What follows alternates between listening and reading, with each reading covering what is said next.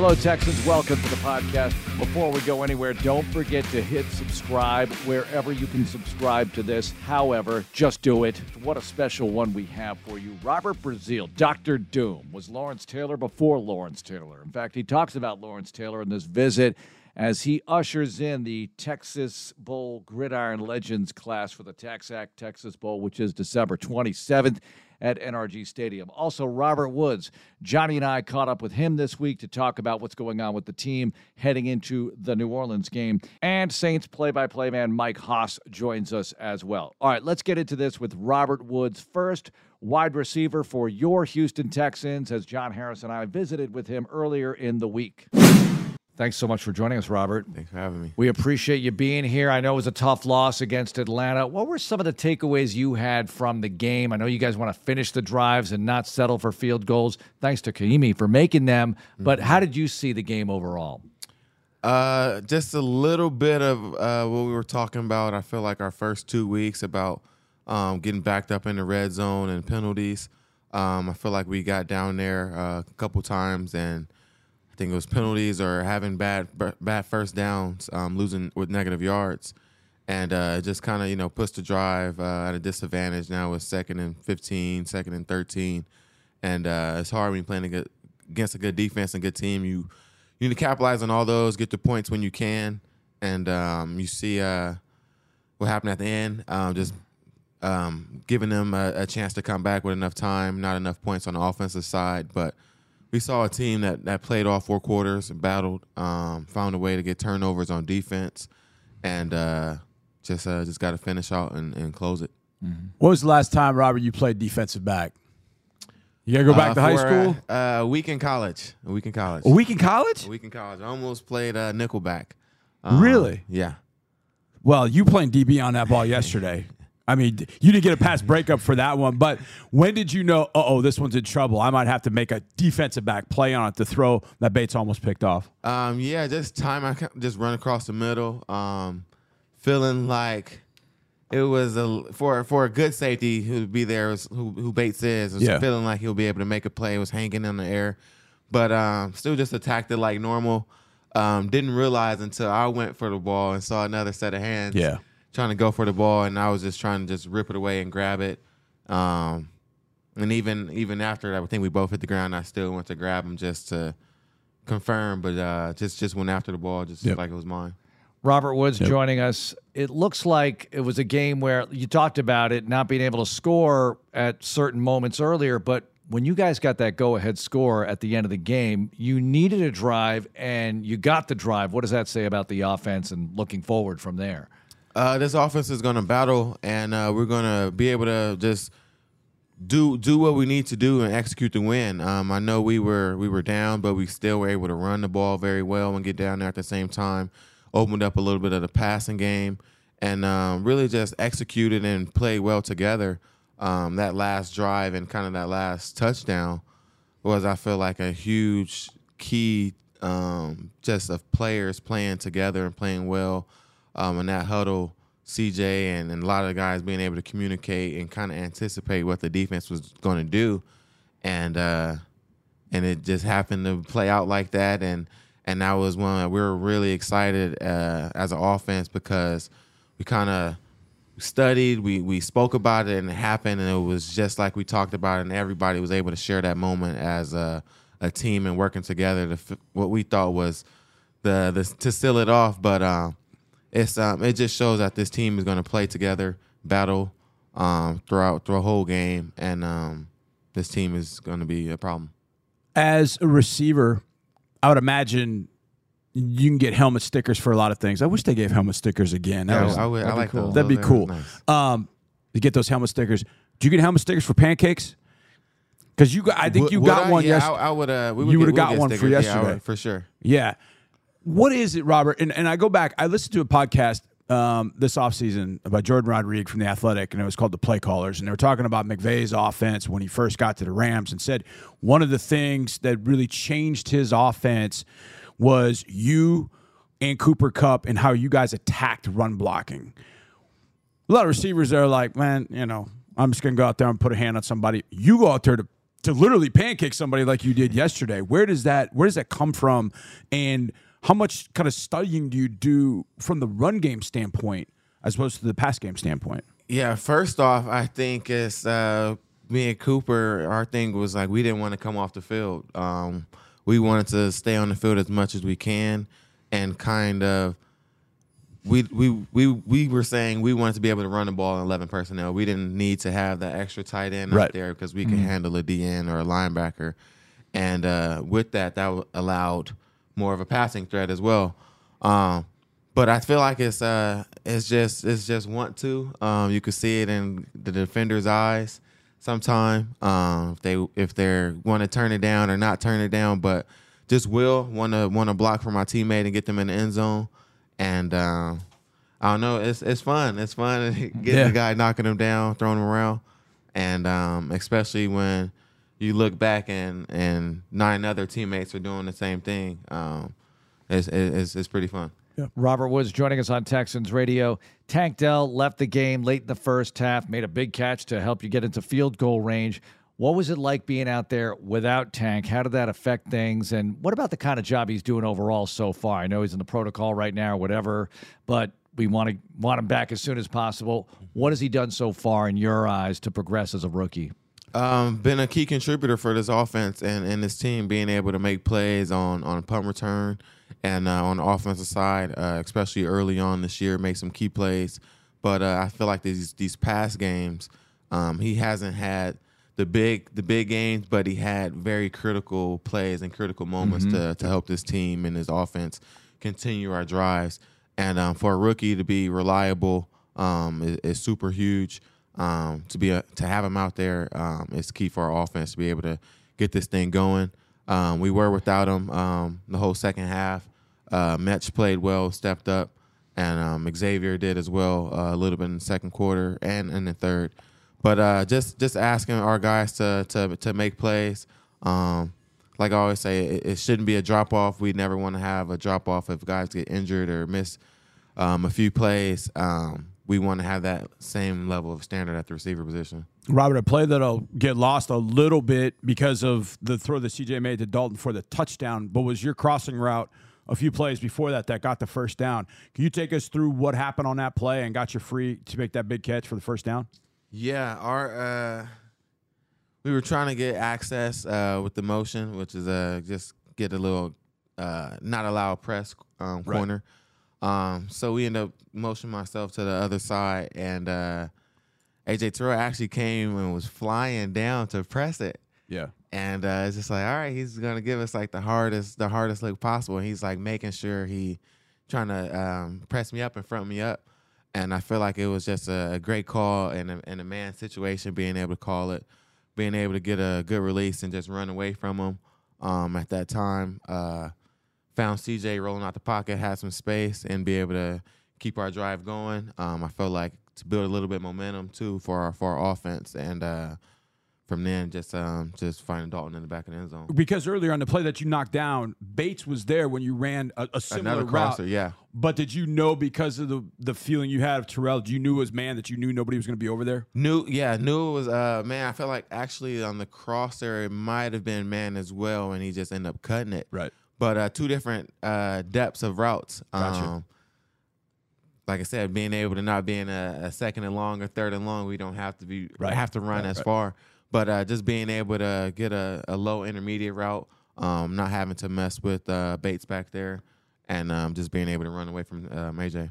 Robert Woods with us. Robert, this is a young team. You've been around a while, though. So what can these young guys learn about this league right now, coming off a loss, shaking it off, getting ready for the next one, or shaking off a win even like last week, just to get ready week to week and be at your best at noon on a Sunday? Yeah, I feel like I don't know. I hope everybody can hear this, or I've got to spread this to the team. But just it's the NFL. I mean, everybody is good. Every team is good. Every team is locked in throughout the week and preparing just as we are, and having the same prep talk from their coach the night before. The difference is it's the consistency.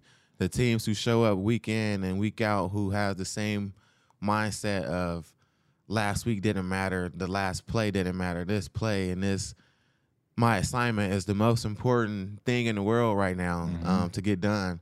To have that mindset every single play and every single game, every single practice, I feel like is kind of what we need. I feel like for this young team, it's just like, yeah, we're a good team, but I feel like we haven't been consistent. We've shown the first 2 weeks, okay, they have flashes, but we didn't win, and then we won the next two, and it's like, okay, this team's actually good. They could do something. And this past week, we had some spurts on offense and some spurts on defense, and then we look good closing the game, but it's like it's the consistency. You know, we have to play throughout the whole game, consistent brand of football, and that's how we be able to make it to the playoffs and these extra games is being a consistent football team every single day. Robert, this is a team you face on Sunday. Now, I don't know if you remember this, but there was a controversial game that your team once played against them in an NFC Championship. I remember. Yeah, I'm sure you don't. But it's also a team that's been together for a while. So at some point, you faced this Saints squad, you know, with Lattimore back there, and, you know, the Honey Badgers back there with Tyron. I know you haven't gone too far into the Saints, but there are some guys that are on that squad that you guys have faced before, and you've probably faced the Saints before, have you not? Yeah, this is also because of that game, I say my favorite place to play.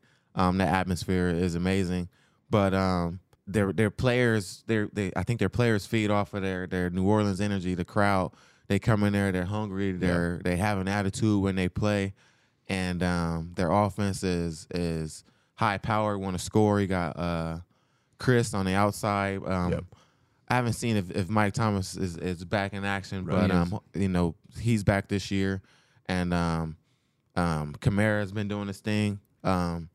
So it's like, you know, this offense has been together, been doing the same thing, being able to keep drives and get high points. And then their defense playing consistent football. Seeing Honey Badger with a was it fumble or interception return, still making plays at a high level. So he's their leader, and I feel like, and Lattimore on the outside, I feel like their key guys have been holding this team together and always been the team to reckon with. And it's going to be a dogfight this Sunday coming into Houston. All right, Robert, thanks a lot for joining us. Good luck this week. Thank you. Appreciate it. Here's Johnny and I visiting with Robert Woods. Now let's get into it with Robert Brazile, who was here on Monday as he talked about the TaxAct Texas Bowl Gridiron Legends class. Let's listen in. And Robert Brazile, known as Dr. Do.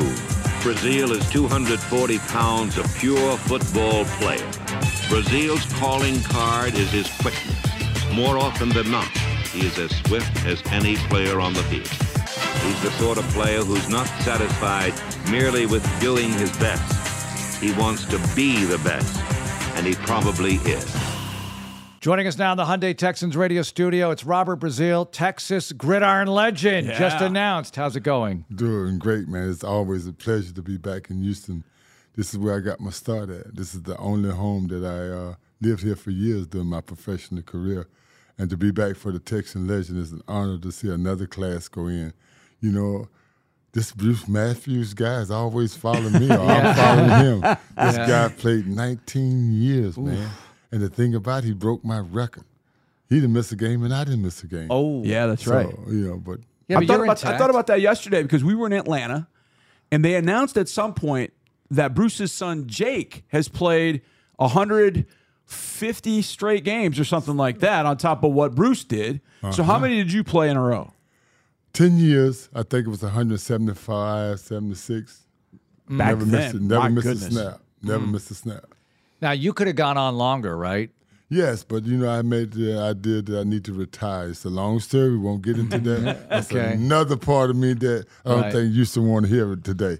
Okay. So how long did it take, Robert, don't get into that story, but how long did it take for the desire to want to continue to play kind of leave at some point? Because guys retire and they're like, man, I think I can still play. I think I can still play. How long did it take for it to be like, you know what, I'm good. My career was great. I'm all set. For me, it happened at the Hall of Fame game. You know, I was in my 11th year, and I had never missed a game. Started every game for the Houston Oilers. And 2 hours before the game, I get Kenny Houston walks to me, tell me the head coach wants to talk to me. And I say, whoa, what's going on in my head? They never mentioned it. So I go to him, and he told me that he's going to start the younger guys. Oh. And I looked at Hugh Cameron, and I said, as of right now, Robert Brazile is going to retire. Right. That was so it. That was my ending of it. And I had to make a decision for me. You know, I had lost a wife and everything during that time. Yeah. And so I think I made the right decision for me, but it took too long for me to get into Pro Football Hall of Fame. I got scared out there waiting. But you got in. But your resume was great enough to get in. I had, but the thing about it, I always wanted to play against Lawrence Taylor. And he was also in that same game. And me and him had talked before that game. I said, Lawrence, I think it's time for us to show who's going to be the better linebacker for him. And so I never got my shot. Yeah. Oh, that would have been so nice, too. Been sweet. We still friends. And you are. That's good. Yes. And you look back, and sacks were not an official statistic till, 82, right? That's true. That didn't help you either as far as, although you made all those all-pros, you're in the Hall of Fame, so I guess it didn't really hurt. But that must have been kind of strange when, now you tell me that. Now you tell me you count my sacks. I said, let's go back there and pull those films up. Yeah. So Lawrence, I was his idol to the point that he wanted to meet me. We both had the same agent, Jerry Argovich and Gene Burroughs during that time. And he would not sign until I went to his college to sit down for him to bust my brains for 3 hours about football. And we sit there and laugh and talk. And he took Robert Brazile game to another level. Honestly, they can say about a lot of junkyard dogs, but he was really a junkyard dog when it came to playing outside football. Yeah, he definitely was. So, Robert, I want to go to the moment that you find out that you've made the Hall of Fame. When you get that call, you get that knock. What was that like? You got to think about it took 29 years, right. And every other year we're getting I get to say the year in the final, year in this. Yeah. But when they called me, I cried. I mean, because I wanted this so much. We had been through so much that year. My dad had been diagnosed for cancer, right. And I'm saying, what I'm gonna do? I don't have Baum to present me. I don't have none of my coaches here that really played a big part of me. So I took it to just overwhelmed me. Yeah. But it validated everything that I had waited so long for, and to now to show some emotion. I don't think I can feel like I feel today behind it. Yeah. Robert Brazile joining us on Texans Radio, Texas gridiron legend in the current class, the new class, along with Bruce Matthews and others. Robert, I wanted to go here because, indulge me, tougher to tackle. I want to do this. Okay. All right, so O.J. Simpson or Franco Harris or Walter Payton. You probably didn't have too many meetups with Walter because he's in the NFC. I had 4 years of it. I practiced against him every day. Every day. Every day, and had to sleep in the same room. So because of the college situation, Jackson State. I know how to tackle Walter better than anybody in this world. Yeah. That's true. That's true. Yeah. But as a pro, how many times did you guys see each other? I gave him 31. I don't know the exact number, but they came here, and we played Houston, and I studied Walter, and I knew Walter. And I got my defense ready for Walter. And I think he got close to 33. I said, I ain't going to let you get 34 today. So maybe 30. Somewhere in there he got – he was going to break the record, OJ's record. Okay. And I know he was going to try to get it against me. And he knew I was going to not let him happen. So he would not speak to me after the game. Really? He's that competitive. That's the competitive we had. My wife had to take me by the hand and take me up on the bus and say, speak to Walter, make him feel better. And before he leave Houston, going back to Chicago with that meanness, and he's going to get you back somewhere or another. Yeah. Okay, to Mark's question, OJ or Franco, tougher to tackle? Neither one. Both just sandwiches. All right, let's do quarterbacks. How many times did you see Tarkenton? Because he must have been tough if you saw him. No, I didn't. My hardest one I would think would have been Roger the Dodger. Yeah. Yep. I DDT'd him. Okay. Another sandwich. All right. Ted Bradshaw. Yeah. Yep. Kenny Anderson. I can tell you how I tackled him one time. Yeah. But it was fun, man. It was very competitive. And still, I think Kenny Anderson is deserving to be in the Hall of Fame, and it's not there yet. So outstanding quarterback, no doubt, for the Cincinnati Bengals. Yep. Yeah, he was. when you start going through those names, obviously Roger Staubach was a different one because he's kind of like today's quarterbacks. They're moving all over the place. He was. But you were straight drop back passers back then, Robert. Was it more fun to go against those guys because you knew exactly where they were going to be so you could sack them? Or was it more of a challenge to go find Roger Staubach chasing around over the field and you sack him after chasing him a little bit? I don't care who was that quarterback.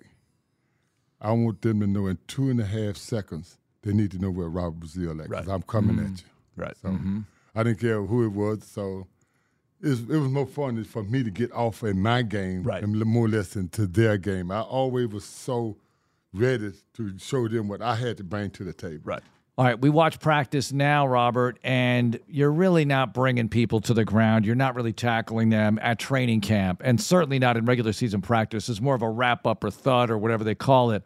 But back in the day, you and Earl going at it in practice, how was that facing Earl Campbell when the Oilers practiced, and how physical would it get, especially in the early summer training camp times? How was that? When Earl first got here, I was used to Walter, first of all, 120 miles an hour every play.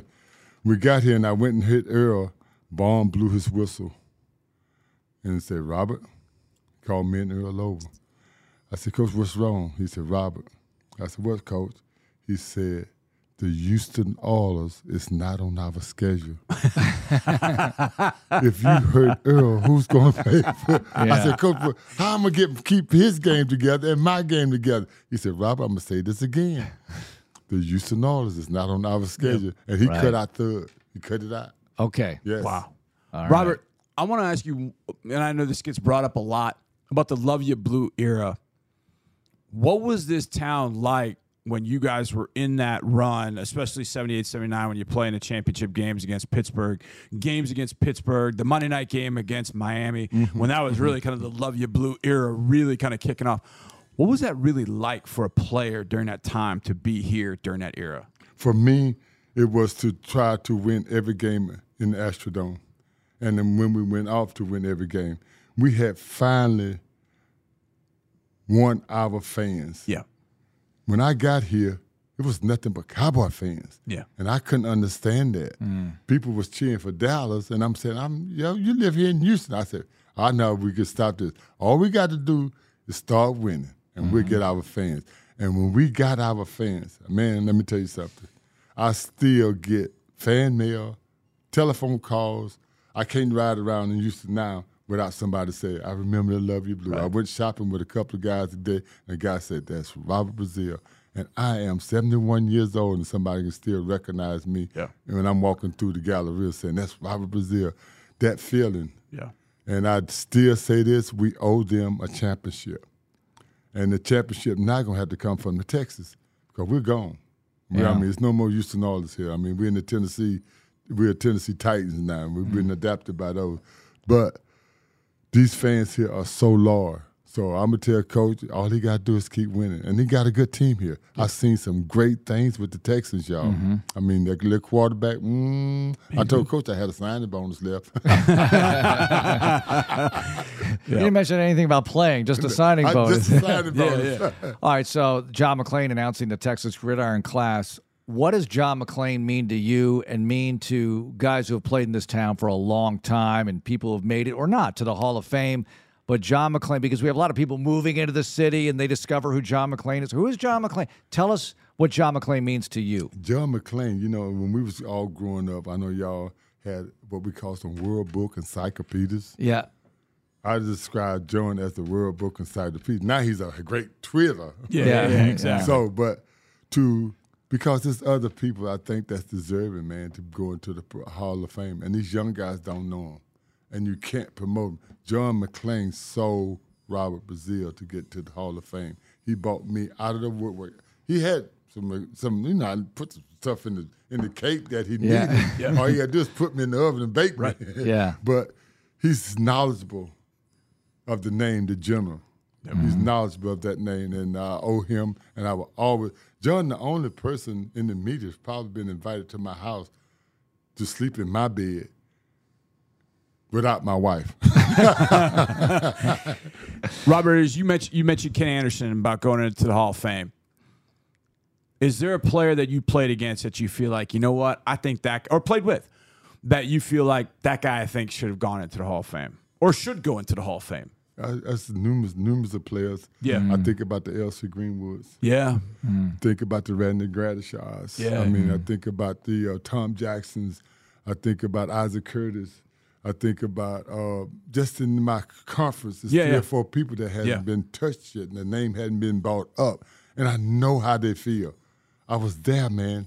I was there waiting with every stat that I had, and it had to become. It's a hard decision for the people that's trying to make that decision. Yep. And when you don't have people like we said, John McClain in these other cities, some of these guys gonna go underwatched, unheard, or they won't get the opportunity to be in the, ain't but 371, and y'all sitting with Hall of Famer 312. Amazing. And that's an honor. Well, That's an honor for me.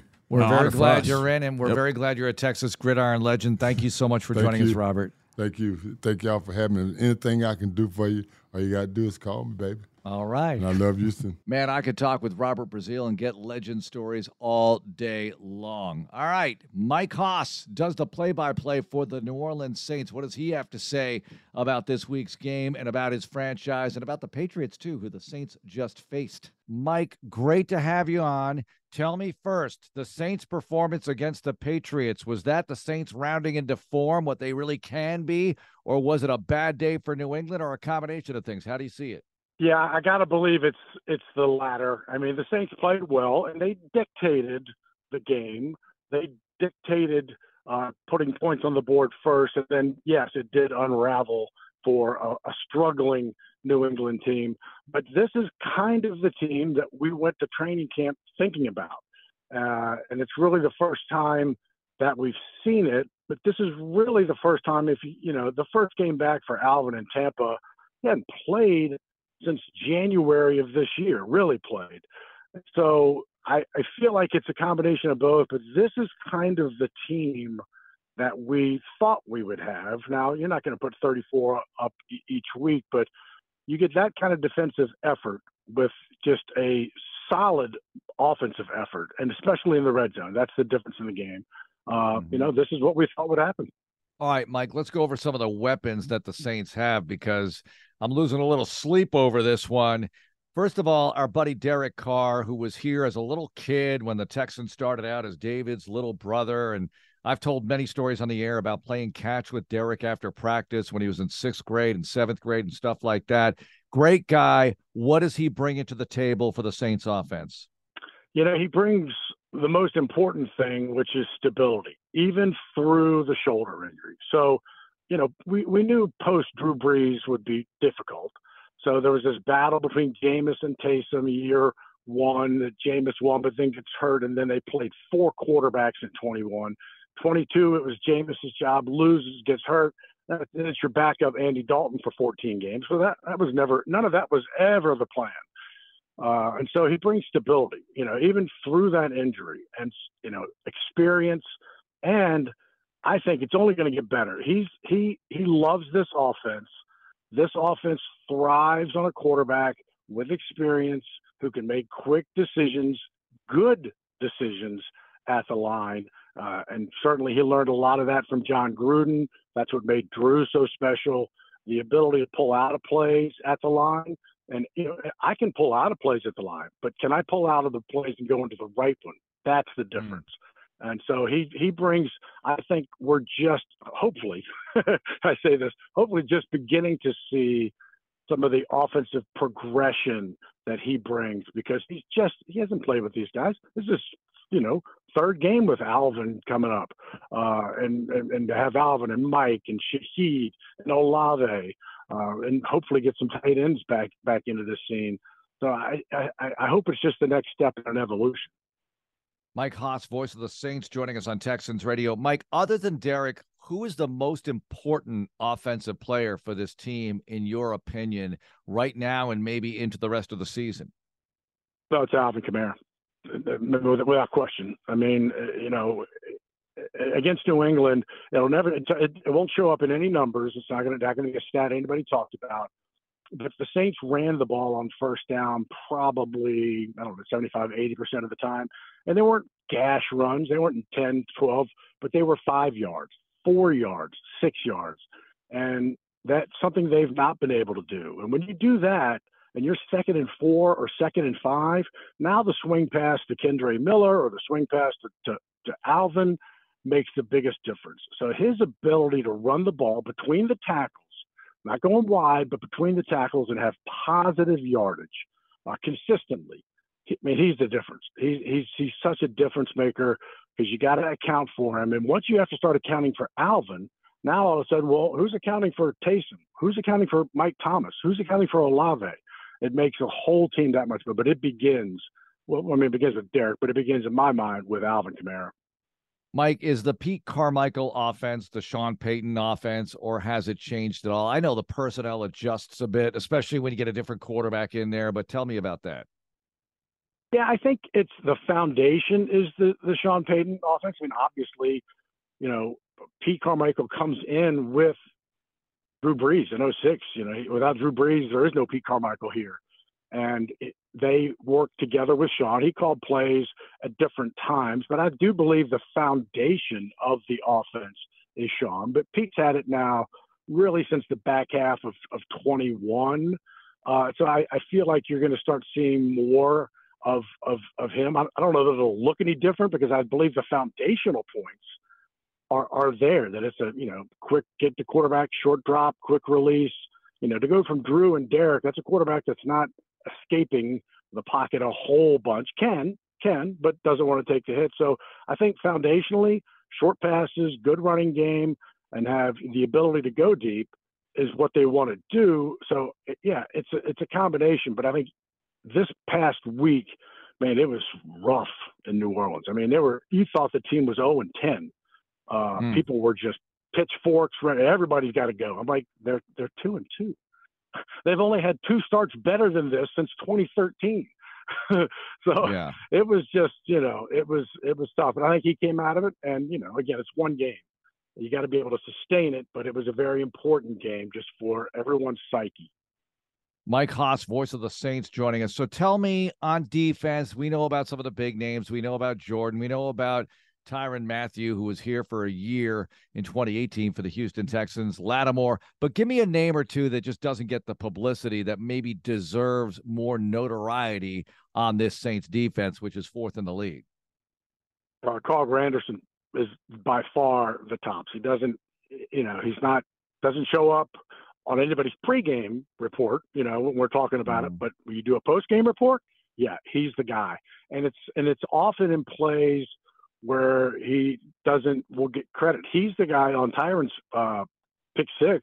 It's Granderson's pressure that causes the throw, right? And so you get kind of lost in that. But he had, I think, a sack and a half, 3 tackles for a loss. The quarterback hit. He is the guy. And there are times when Carl Granderson is out there and he's unstoppable. He's unblockable. And it's not every game. It's a consistency factor, but man, there are times he's a beast. And then, you can't say enough about Demario Davis, who again, just does his job kind of quietly. They run a lot of 2 linebacker set with he and Pete Werner. But to me, Carl Granderson, maybe a Malcolm Roach and a Demario Davis and Pete Werner are just, man, they're just beasts out there. Mike, you've been in New Orleans a long time. So you tell me, and you mentioned it last week, the way people were feeling about the Saints early on in the season. They blow out the Patriots. But is this sort of an uneasy time in Saints history because you go through all that success with Sean Payton and Drew Brees? Even before that, Hazlitt winning the playoff game in 2000. So you had 15, 20 years of relative success after all those years of struggling. Is this sort of an uneasy time as you try to reestablish for the future? I think 21 and 22 were kind of that time, and they weren't, 21 wasn't bad. They finished 9-8 and really should have made the playoffs. So they've kind of been in this tweener situation, whereas Sean leaves a pretty good football team, but you got no Drew Brees. Well, guess what? Look at New England. Find any team that's had a Tom Brady or a Drew Brees that survives, right? But the team was good. So it was so good that you couldn't blow it up in 21 and 22 or 23. You're like, well, we have good people, good defense, good offensive people in a lot of positions, number one picks almost across the offensive line. So they've since, I don't know, 2016, they've been in a win now mentality, and they can't seem to get out of it, right? Because it's a good football team. So I think they've passed that kind of, time post Drew. Now I think it's about building something without probably having to tear it up, because they've been enormously good in free agency, good in draft, and Derek Carr, even with his experience and age, I think is the right guy for the job. So, I feel like they're beyond it. It's about building right now with a team that's good. They're still on the win now. Whereas I think New England's we're going to blow it up. We almost got to blow it up. How do you not blow it up? Right? Because if Mac Jones is your answer, then you maybe, you got to blow it up. And the Saints are just not like that. They just aren't. I was going to ask you about New England, because the whole league is fascinated with what they're going through because of how successful they've been and where they are now. And I think a lot of people are getting pleasure out of that. But whatever the case may be, you just watched them up close and personal. What do you think they're going through? It's not just the quarterback, perhaps, or is it all about the quarterback? What is your opinion after doing the game with New Orleans at New England?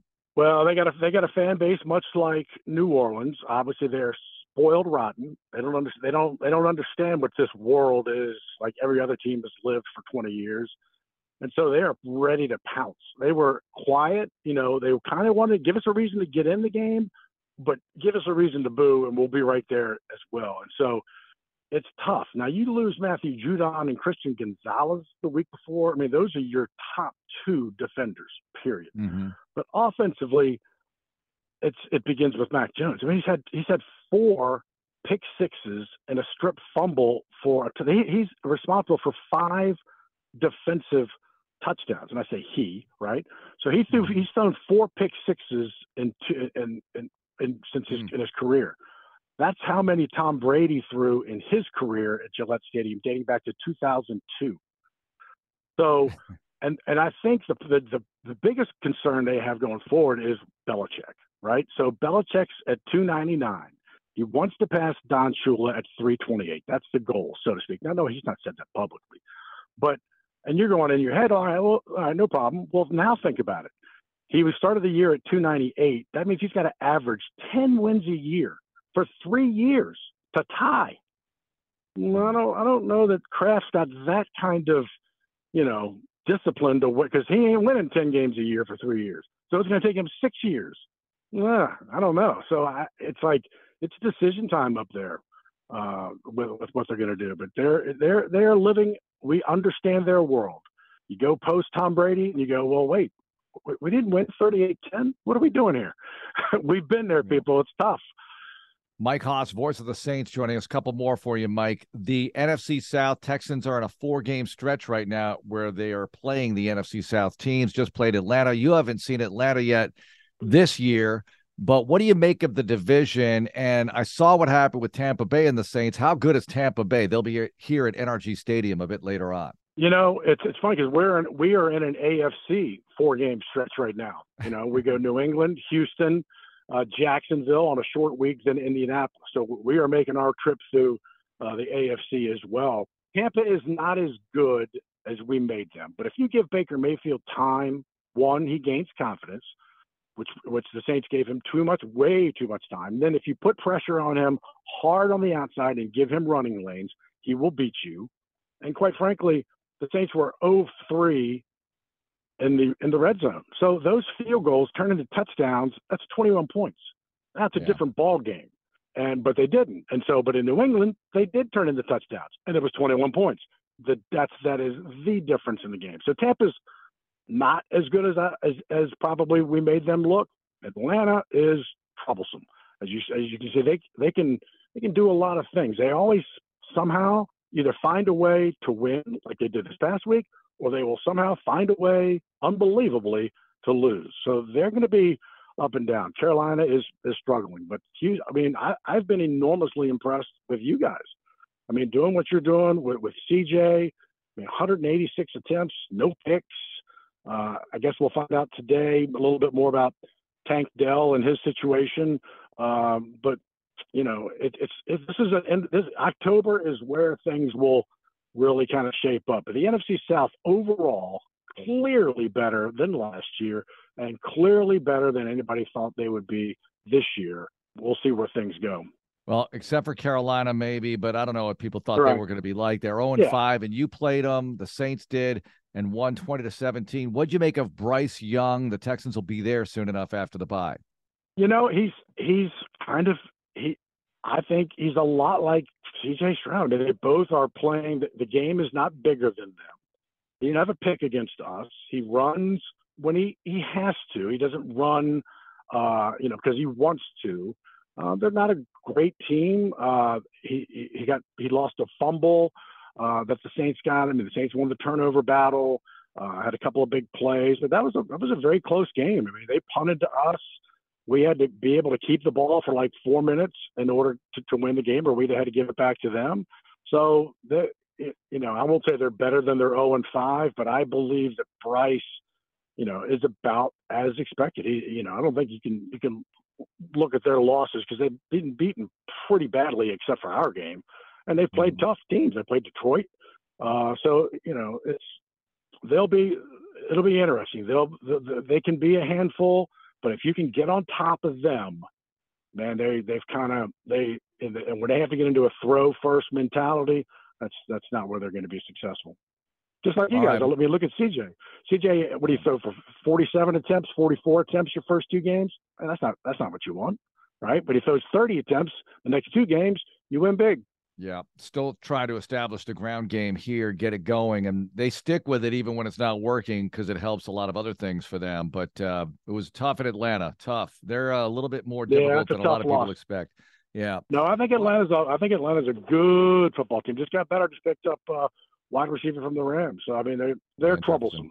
All right, Mike. Thanks for the time. Great stuff. We appreciate it, and we'll see you Sunday. All right, Mark. Thanks, pal. Mike Haas, play-by-play man for the New Orleans Saints. That's it for the pod. Have a great day. Texans, Saints, Sunday, noon. Go Texans.